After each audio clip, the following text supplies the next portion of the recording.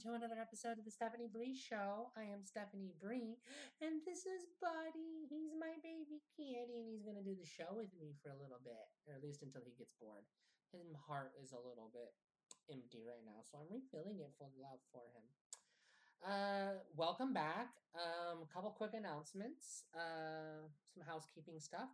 We've switched to a bi-weekly format, so that means that the shows come out every 2 weeks now instead of weekly. If you're wondering why the show is a little delayed, that's why.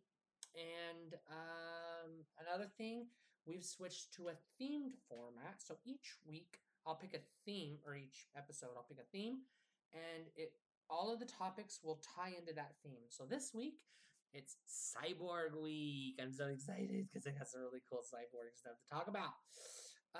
Very cool stuff. So I guess that's pretty much it for housekeeping stuff. Once again, I want to thank my Patreons who support the show. All of you, thank you. You help me out big time with costs behind the scenes and other stuff. So thank you, thank you, thank you. If you want to be a Patreon supporter, just head on over to patreon.com/Stephanie Bree and give me a little bit of money, and I'll give you some content, some bonus content, or you can just throw me some money to help me out. Pay bills or whatever. Supported starving trans artist. Well, I'm not that starving. Eek. All right. Yeah. That's the news. So I'm gonna go ahead and jump right in. Let's talk about video games and stuff. I'll be right back. Hey, paisanos! It's the Super Mario Brothers Super Show! With the Mario Brothers and plumbing's a game. We're not like the others who get all the fame. If your sink is in trouble, you can call us on the double. We're faster than the others, you'll be hooked on the brothers. Hooked on the brothers. Alright, so it's Cyborg Week, and today's video game topic is we're talking about some cyborg video games. Specifically, I've got 3 video game franchises that are mostly in the 8 and 16-bit era. So we're going to talk a little bit about them and first of all, we're going to define what a cyborg is. Cyborg is short for cybernetic organism. It's when you have a machine that is half living organism, usually half human, and half robot. So this would not be, an example would be the blue villain, I don't remember her name, from the Guardians of the Galaxy. Shoot, I can't remember her name. The one that Karen Gillan plays. Anyways, that would be an example of a cyborg. Another example would be RoboCop. So I'm going to talk about I'm going to talk about at least 3 cyborg-related video game franchises from the 80s, 8-bit and 16-bit era, the 80s and 90s. So the first up, we have Terminator, obviously. The Terminator series of movies had they all had video games based on them, or at least in the early days. We had a couple on the NES, and there was a couple on the Genesis. There was an arcade, Sega Genesis and Super Nintendo. They had a game that was based on the arcade game, Terminator 2 Judgment Day, and then they had the arcade game, based off the same movie. And then there was also one for the Sega CD. In all of these instances, you basically play as the Terminator, and you go around killing other people. Except for the arcade one, where you play as a gun, and you're blowing up Terminators, basically. The Terminator is probably the most notable example of a cyborg film that I know of. And so we're going to talk a lot about Terminator in this episode. I had all of the Terminator video games, including Rise of the Machines on PS2. Terminator is one of my favorite sci-fi franchises. And so one of the cool things about Terminator is the games usually have a very futuristic setting for the most part, and so you get a lot of robots You get a lot of cyborgs, and you get a lot of machines and science fiction and computers and stuff, which is fascinating for me.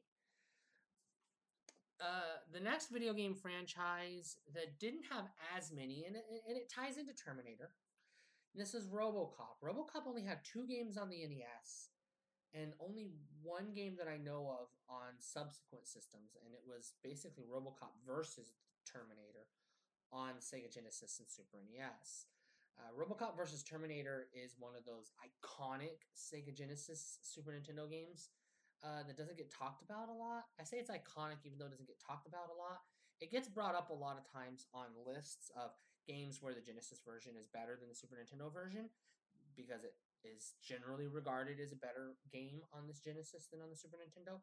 But the Super Nintendo version is perfectly adequate. It's just more people remember it on the Genesis for some reason. There's another, not necessarily Cyborg, but it's in the ballpark video game franchise I want to talk about, and it's called Turrican. Now, in some games, Turrican is a cyborg. In other games, it's a suit of armor that somebody wears, the Turrican suit. But it still basically has a main character that is a humanoid robot going around fighting in a post-apocalyptic futuristic sci-fi world. There is, I believe, 1 or 2 Turrican games on the NES. There's 2 Super Turrican games on the Super Nintendo, and then there's actually 3 Turrican games on the Sega Genesis, but you might not know that because only 2 of them have the word Turrican in the name. So on the Sega Genesis, you have Turrican, which is based on the original game that was available, that came out originally on the Commodore 64, and then you have Mega Turrican, which is basically Turrican 3, which is sort of what Super Turrican and Super Turrican 2 are loosely based on. They took Turrican 3 and turned it into Mega Turrican on the Genesis and Super Turrican on the Super Nintendo, but they changed some of the levels on both to kind of make them unique to those platforms, and then they made a sequel to it on Super Nintendo, which isn't Turrican 4, not technically. But the Genesis also has another game. It's called Universal Soldier, and it's based on the movie Universal Soldier, which again isn't necessarily cyborg related, but Universal Soldier is sort of tied into a movie called Cyborg that is sort of related to cyborgs, a movie starring Jean-Claude Van Damme. It's a complicated, messy story, but they took Turrican 2, the Commodore 64 game, and they ported it to the Sega Genesis as Universal Soldier to take a shortcut so that they could not have to develop a game for Universal Soldier because they got the license and they decided, hey, we've got the license to this movie and here we have a game that already exists. Let's just change some of the sprites and we're done. Call it a day. Boom. Easy peasy. There are probably plenty of other cyborg video games out there. Some people might say, well, what about, if you're talking about Turrican, why not talk about Metroid? Metroid is very obviously a suit of armor. There's no ambiguity there. So I didn't really want to talk about Metroid, although the gameplay and level design, it's not that dissimilar from Turrican in some respects. The game franchises often get compared one to another. All right. Basically, cyborg games are pretty fun. You're a robotic looking character and you're going around shooting other robotic looking characters in a sci-fi setting. You usually get to blow stuff up, and a lot of times they've got pretty cool techno soundtracks. So yeah, they've got some pretty good cyborg video games. Now, I'm not all that familiar with modern gaming. I don't talk a lot about modern gaming, so I don't know what we have, post 16-bit era. So I just wanted to highlight a few games, and off the top of my head, RoboCop versus Terminator is an A+ game. Mega Turrican for the Sega Genesis, an absolutely fabulous game. And if you're looking for another one, the Terminator 2, the arcade game is good, and the one on the Sega CD is pretty good too, the Terminator game on the Sega CD. All the rest of them I would just I wouldn't even mess with. Just those ones. Those are the main ones. If you have a Super Nintendo and you really got to get your Turrican fix, Super Turrican will get you your fix. Or Super Turrican 2. They're the same, basically the same game. Slightly different level design, but they're basically the same game. All right, I guess I'll come back with my horror topic. Ooh, what am I talking about? You have to wait and see.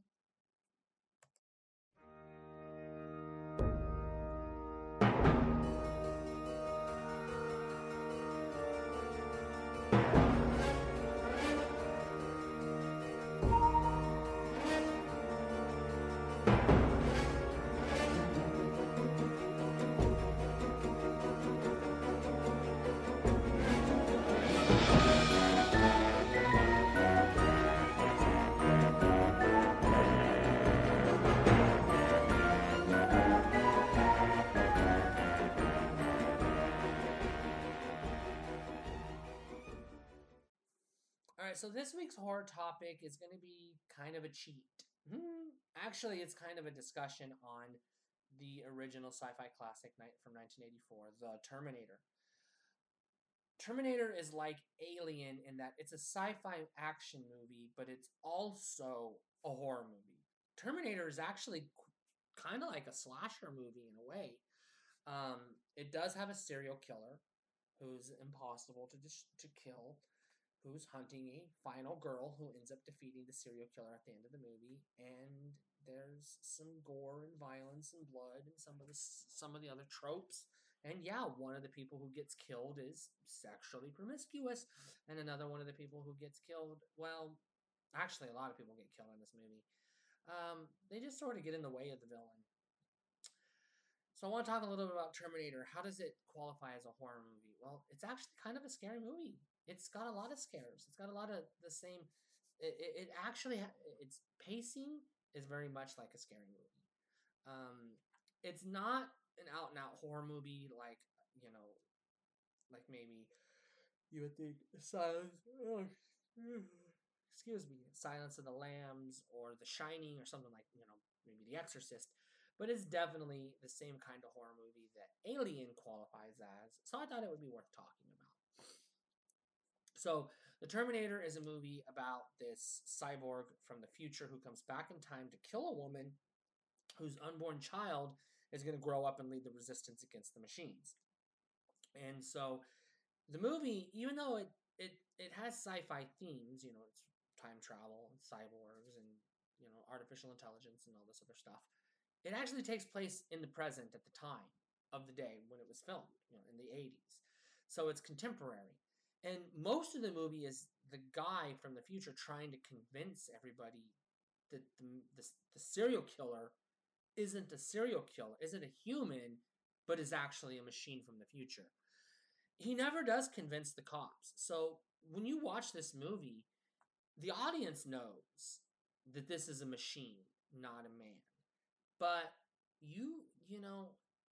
the people in this movie don't, they just believe it's a serial killer, a psychopath. And so this definitely has all the earmarks of a horror movie. It's got gore, it's got violence, it's got scares, it's got, the killer killing the wrong person. It's got a lot of stuff. Excuse me. It's got a lot of the stuff that you would expect from a horror movie. Now, that's not to say the sequels. The sequels are definitely action movies through and through. But when I watch The Terminator, I actually get a good horror vibe. And so I thought if it gets a good horror vibe, I think it counts as a horror movie. Because like I've said in the past, it's really about the atmosphere that makes a movie horror for me. If it feels horror, and The Terminator definitely feels horror. What about scares? This movie can definitely get your adrenaline pumping. And it's got some scary moments. It's got some jump scares, and it's definitely got some tension, and it's got some moments where someone's about to die, but you're really like hoping that they don't, like the roommate, for example. But it's sadly she doesn't make it. So the Terminator, it's not the only cyborg horror movie I could have come up with. And it's probably not the best cyborg horror movie I could come up with. But I really wanted to talk about the Terminator without making this whole episode Terminator related. Um, but yeah, that's my horror topic. I'll be right back. Stay cool.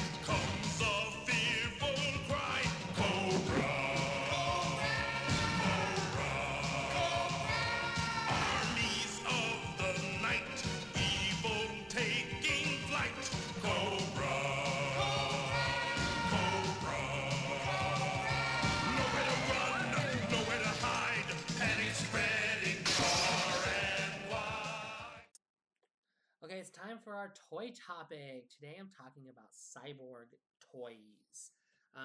So specifically I'm talking about robot toys because, we're talking about robots and cyborgs and stuff. Although no, technically robots and cyborgs are not the exact same thing.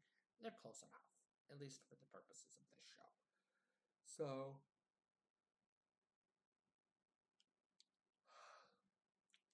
obviously there's damn, I keep yawning. All right, so again, just to recap, cybernetic organisms are machines that have organic components, basically. RoboCop would be an example. The Terminator would be an example. So for toys, obviously, we're looking at stuff like Terminator action figures, RoboCop action figures, and I did have a lot of RoboCop action figures when I was a kid. I've been fascinated by robots, and one of the reasons why I got into Terminator and Star Wars and even RoboCop in the first place was because they were robots, they were cyborgs, they were they were computers, basically walking computers. That's what I love about robots. They're basically computers you can interact with. Heck, I watched Small Wonder because it was a robot, even though that show was not good. So in the 80s there was an explosion of robot toys. Now obviously we had a lot of robot toys, a lot of mecha and stuff in the 70s, especially in Japan, not as much in the United States, but we got this Japanese invasion in the 1980s. We got a lot of stuff like we got a lot of mecha stuff, like Super Sentai got brought over as Mighty Morphin Power Rangers, and then we got stuff like VR Troopers and Superhuman Samurai Cyber Squad and stuff like that, Kamen Rider, etc. But we also got a lot of other mecha stuff, for example, Robotech, Macros, and Voltron were other examples of, robotic creatures, roboticized vehicles that looked like that were in the shape of animals or dinosaurs or whatever, dragons and lions and stuff. But we also got a lot of living, again, going back to living organisms, right? Cybernetic organisms. We got a lot of the robot toys in the 1980s, and one of them, I already slipped the tongue. I'm going to talk about is Transformers. Now I know I talk about Transformers a lot, but I wanted to ask the question: do Transformers count as cyborgs? Because they are living machines, right? They have a soul, they have a spark inside of them, laser core. If you go by, the early episodes of the original More Than Meets the Eye cartoon series that we now refer to as Transformers Generation 1. Back then it was just Transformers. If you're going to go by that, they were called laser cores and then later sparks, but you also have the Matrix of Leadership. Basically, they have a soul inside of them. And they are alien robots from another planet, so they're living things. Like GoBots are definitely cyborgs, right? They're humans from the planet Gobatron who infused their bodies with metal so that they could live because there was some kind of, I don't know, virus or something that was destroying their planet or something like that. I don't remember what it was specifically, but they turned themselves into robots. So those definitely qualify as cyborgs. So you definitely got a big cyborg invasion in the 1980s, in the toys specifically. So like I said, you got Transformers, you got Ninja Turtles had cyborgs. He-Man, Masters of the Universe, they had cyborgs. RoboCop, Terminator, there were all kinds of them, and it was I mean, you didn't just have cyborgs. You had robots. You had automatons. You had creatures with artificial intelligence that were manufactured. You had mutants that were created in a lab. There were a lot of different variations of this, sentient robot type of, metallic artificial person in the 80s, especially. So we got a lot of cool toys. Some of the coolest ones. Again, Transformers had some good ones, but like I said, Ninja Turtles had some good cyborgs. You had Metalhead, and then you also had I think it was what was his name? Fungitoid or something like that. Something like that. I don't know, the little robot dude. I don't remember its name, but there was the little golden robot dude. So yeah, there were a lot of robots and cyborgs and stuff in the 80s. So those are just a few that I can think of. Let me know in the comments. Do you think the Transformers are cyborgs? What about the GoBots? Do you think those are cyborgs based on their mythos, their mythology? Let me know. What do you think? I'm gonna go with I don't know. GoBots, yes. Transformers, I don't know. I'm open to suggestion. Stay cool. I'll be right back. Excuse me. Excuse me. I've got to be direct. If I'm wrong, please correct. You're standing on my neck. You're standing on my neck. You're standing on my neck. Welcome to the Hot Topics section of the show. And today we're talking about RoboCop. Specifically, I want to address the ethics and politics of RoboCop. And I want to talk about the reboot. Eek! Okay, so right off the top of my head, right off the bat, we're going to quickly tell you what RoboCop is. And then we're going to get into the ethics and the politics of it. So RoboCop is a futuristic movie about a cop who gets killed in the line of duty, and the police department, which is owned by a private corporation and funded by the Omni Consumer Products, takes this man's corpse, this police officer's dead body, his corpse, and turns it into a cyborg, RoboCop, a robot cop, an armored police officer that can't be killed because he's already dead. And in the course of the movie, RoboCop goes out, and at first he's doing his RoboCop stuff. You know, he's arresting people and he's attacking bad guys. But then something happens. In one of his busts, he recognizes the perpetrator. And he has a glitch in his memories, and he remembers that he was a human. He was a man who was murdered. So he goes to the police archives and he investigates his own murder. And then he goes after the people who killed him. And then he finds out that his creator was killed, so to speak, as part of a conspiracy because there was some kind of politicking and fighting in the company. One of them had a robot named Ed 209 that malfunctioned and killed a guy in a demonstration, and the other one had RoboCop, and the guy that created the malfunctioning robot was higher up on the food chain, so he had the guy that created RoboCop killed, and of course RoboCop had to reveal that, and then I'd say he was arrest the guy, but he ended up killing him because that's what he does. He uses a gun. He doesn't arrest people. He kills people. But I want to talk a little bit about the ethics of RoboCop. I want to talk a little bit about the politics. So on the ethical side, first thing we have the first ethical conundrum we have is police department being not just funded by a private corporation, but controlled. A city police department being controlled by a private corporation. So this is beyond unethical in so many different ways. But we're seeing a lot of stuff like this now. We're seeing a lot of funding, a lot of hybridization between the military and police. That's a totally different topic, but it is interconnected. So I've always questioned that part. You know, even when I was a kid, I was like, how can a corporation own the police? You can't own the police. The police are, they're public servants, right? Well, that's, one of the ethical dilemmas that the movie presents us with. The next ethical dilemma is what happens with your body when you die?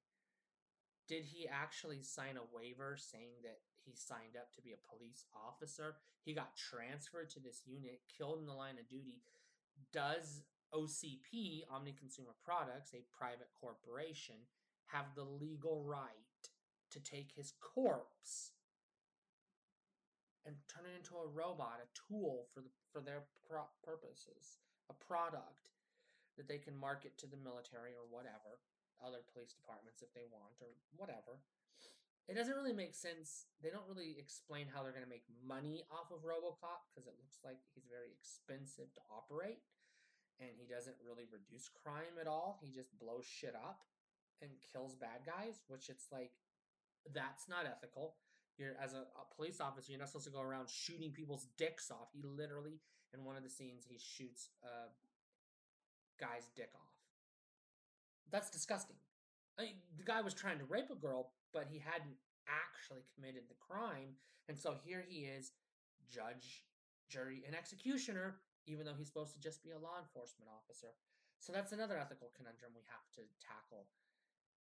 If you have an indestructible police officer who goes around with a gun and can't be killed and has no morals and does not arrest people but shoots them instead, that's not very good policing. So on the OCP owning the police, I'm gonna mark that as disgusting. That's horrific. That's unethical to the maximum scale. Now, we don't know what the legal contracts were in regards to the police officers signing away their bodies. We don't know, were they organ donors or what? So if he wasn't an organ donor, then it was illegal for OCP to use his corpse in the manner in which they did. But we don't know that, so I'm going to mark it as ambiguous. It could be unethical. It could be illegal. It's probably immoral at the very least. But we don't really know that because we don't have enough information in the movie to be able to say that for absolute certain. We don't know that. And then we have the politics, which again goes back to our first ethical conundrum, which is how can you have a private police force replace because we do have private police forces, they do exist. But how can you have a private police force replace a public funded police force? That's some pretty shitty politics right there. I don't want to see us go down that path. That's beyond fascism. That's taking capitalism to the extreme. I really hope we don't get there, and that's the lesson that you should learn from this movie. Now, I briefly want to talk about the reboot, and its existence is unethical, immoral, and should have been illegal. That's all I'm going to say about the reboot. That movie was horrid. It shouldn't have happened. All right, I'm going to be right back with my supernatural topic, so don't go anywhere. Stay cool. Scooby-Dooby-Doo, where are you? We got some work to do now. Scooby-Dooby-Doo, where are you? We need some help from you now. Come on, Scooby-Doo, I see you, pretending you got silver. You're not fooling me, cause I can see the way you shake and shiver. You know we got a mystery to solve, so Scooby-Doo, be ready for your act. Don't hold back. And Scooby-Doo, if you come through, you're gonna have yourself a Scooby snack. That's a fact. Oh, hello. Welcome to the supernatural section of the Stephanie Bree Show. If you're not familiar with this show or with my personality at all, I am a pagan witch. And within my witchcraft, I do a lot of necromancy, which is talking to the dead, and divine spirits. And today's supernatural topic is going to be in sort of relation to that. We're talking about a phenomenon known as the singularity. This is more science or science fiction. It's where they can take a human consciousness and put it in a machine. We've already talked about them doing this in movies like the with RoboCop, for example. We talked about that in a couple of previous sections in this podcast. So the phenomenon known as a singularity is supposed to be an event where you will be able to transfer human consciousness into a machine. Basically, you'll be able to back up or download your brain, your consciousness, your soul into a machine. But that's the part I want to talk about because we're going to get into the supernatural aspects of it. You see, I want to talk about Star Trek. In Star Trek, they have a machine called a transporter. When a transporter is activated, it takes a person that's here and it beams them down to here, where there's another place.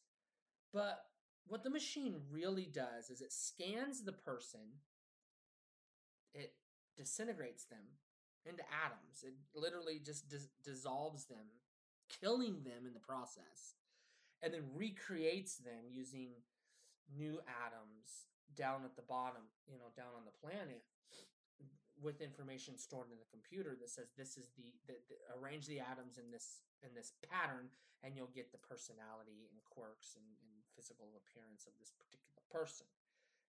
But they still die. They die. And a clone of them is now walking around in their place. So we're going to go back to the singularity for a second, right? We're going to talk about the phenomenon of taking your soul out of your brain, right? Your consciousness, and putting it in a computer. Well, even if you can copy your consciousness, you can't copy your soul. It's the same reason why the transporter can copy your physical matter, but it can't copy your soul, right? Because your soul can't be scanned by human technology. So in order for the singularity to take place, basically you die and a computer program that thinks it's you exists. You don't get to live forever. You're still going to die. Your soul is going to go into whatever plane of existence your particular soul goes to, whether that's some sort of underworld or some sort of paradise or gets reincarnated. That I can't tell you because I don't know what your belief system is, and a lot of that stuff can't be proven. But when you're starting to talk about something that involves human supernatural existence, the soul, which is our supernatural existence inside of our physical being, I don't really believe that science in its current form, without the use of supernatural means, magic, can achieve the singularity. Just like I don't believe that Star Trek can beam people down without killing and cloning them without sorcery involved. So, yeah, I believe that the singularity is probably a myth. Even if it happens, your soul will be separated from that computer program. So the computer program will think it's you, and it won't know the difference. And it can download into a new body, and that new body will think it's you. Just like the transporter sends a clone of you down to the planet, and that clone will think it's you. But it's not. You're dead. You died in the process. So how about that for thought? All right, I'll be right back with this or that. Don't go anywhere. All right, we've come to the end of the show. We're at my favorite part. It's time for this or that. This or that is a fun little game where I take two things that are similar, chosen by y'all through a Patreon poll, and I compare them together. So if you want to get in on this, you just got to go to patreon.com/Stephanie Bree and vote in our poll. You can do this at any tier, starting at $2. All you got to do is throw us $2 a month, and you can vote in the poll.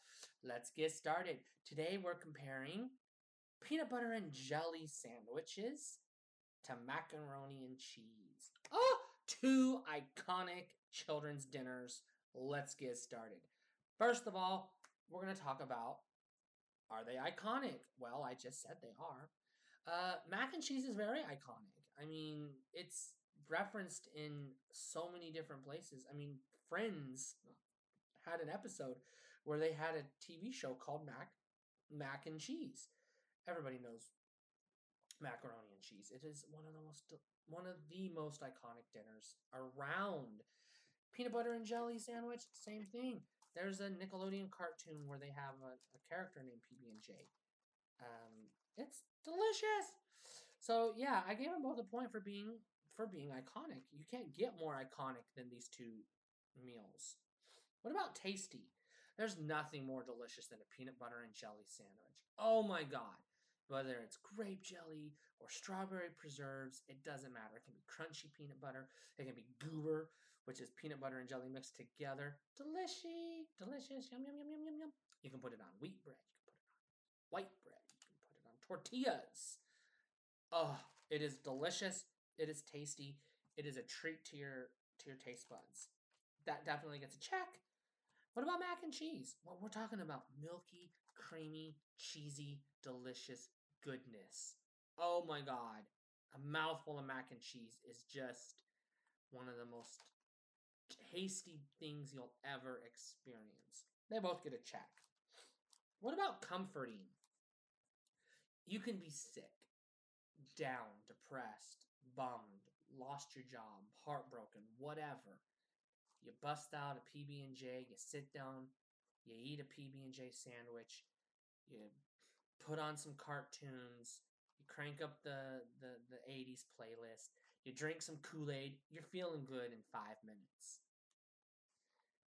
You can replace PB&J with mac and cheese in that same exact scenario, and you're good to go.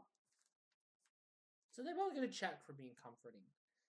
What about variety? Can you do a lot with these different meals? Well, on mac and cheese, you have a little bit of variety in the different types of cheeses you can use. You can use Velveeta cheese, you can use cheddar cheese, you can use American cheese, American singles, you can use white cheese, white cheddar, or other types of cheese. So you got a little variety there.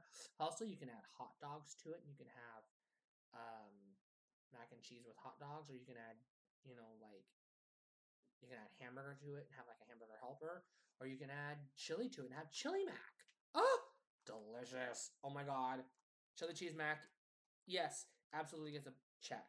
What about peanut butter and jelly? Well, like I said previously, you can have different flavors of jelly. You can have different styles of peanut butter. You can have Nutella if that's what you want. You can have different types of bread. There's a lot of variety. They both get a check. What about easy to make? Well, I gave them both a check because every 5-year-old on the planet knows how to make a peanut butter and jelly sandwich. Now, you probably got to be a little older than 5 to make mac and cheese, but you can get single serving mac and cheese that you can just add hot water, pop in the microwave, and you're done. That's pretty easy. But even boil the water, throw the noodles in, stir it, drain, stir in the powder, and you're good to go. It doesn't take much to make mac and cheese. It's like one of the easiest things to make. They both get a check. They both get a check. What about fun to eat? Oh, you take a first bite into that peanut butter and jelly sandwich, and it's gooey and sticky, and you've got the peanut butter to the roof of your mouth, and you got the jelly all wrapped up around your tongue, and you got bread on the insides of your cheeks, and you're just soaking it up. Delicious. It's an experience. Totally fun to eat. What about macaroni and cheese? Yeah, I mean, you get a spoonful and you just shove it in there and you slurp it right up, or you get a fork and you stab it and you stick it in your mouth. It doesn't matter how you eat it. You can drink it out of the bowl. You can throw it in a cup and slurp it if you want.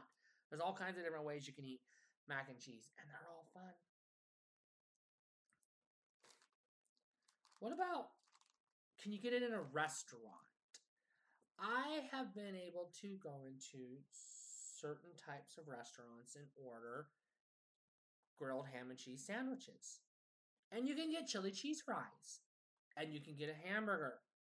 But I have never been in a restaurant where I could order a peanut butter and jelly sandwich or macaroni and cheese. I gave them both an X.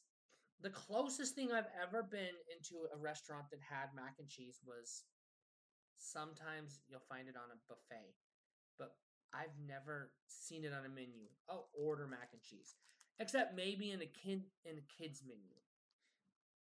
I still don't really feel like that counts. Number 8, does it pair with other foods? Well, peanut butter and jelly can go good with. You can have it with, you can have some carrot sticks on the side. Or you can have some Cheetos. Cheetos goes great with PB&J. If you put the Cheetos in the sandwich, you've got yourself a meal. Huh? Yeah, it pairs good with other foods, especially other snack foods. Other potato chips, Pringles, stuff like that. You can drink it down with Kool-Aid. Oh yeah. Mac and cheese, like I said, you can pair it with hot dogs. You can pair it with hamburger. You can pair it with chili. You could do so much with mac and cheese. Yeah, it pairs well with other foods. You can have it with corn. I've done it. Just open a can, make a pot of mac and cheese. Open a can of corn. Throw the corn in the mac and cheese. Oh, it is so good. I'm telling you, I got fat for a reason, y'all. Number 9, flexible meals. Basically, does it work as a lunch and a supper, or does it only work as a dinner? Mac and cheese can be eaten as a lunch. It can be a snack. It can be a meal. You could have it for supper, and you can have it as your primary meal. So it definitely gets a check. I can't say the same thing about peanut butter and jelly. It's a lunch. It's a snack at best. It's not even a full meal without like potato chips or carrot sticks. It doesn't work as a supper. If you're having PB&J for supper, I question your judgment. I'm just saying. I've done it, but I haven't had it by itself.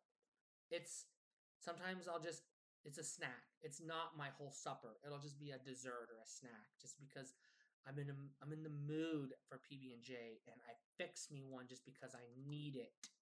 I need it. But it doesn't work as a supper. So PB&J gets an X. What about affordable? I mean, you can buy all the ingredients to make a peanut butter and jelly sandwich relatively cheap. 98 cents for a loaf of bread. For about $1.25, you can get a little tiny jar of peanut butter.